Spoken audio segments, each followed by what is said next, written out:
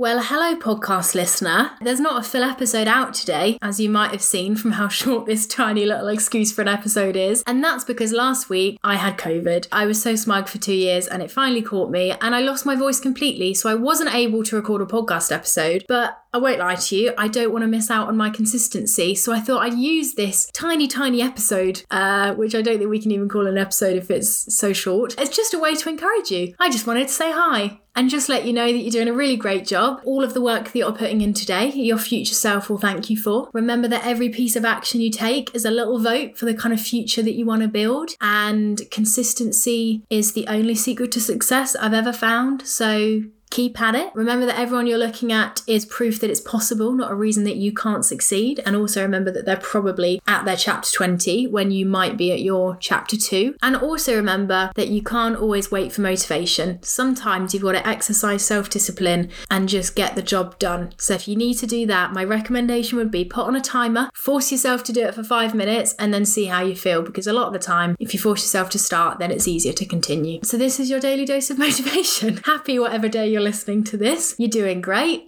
Go get a nice snack, go for a walk, treat yourself, keep doing the thing. I'm proud of you and I hope you're proud of yourself too.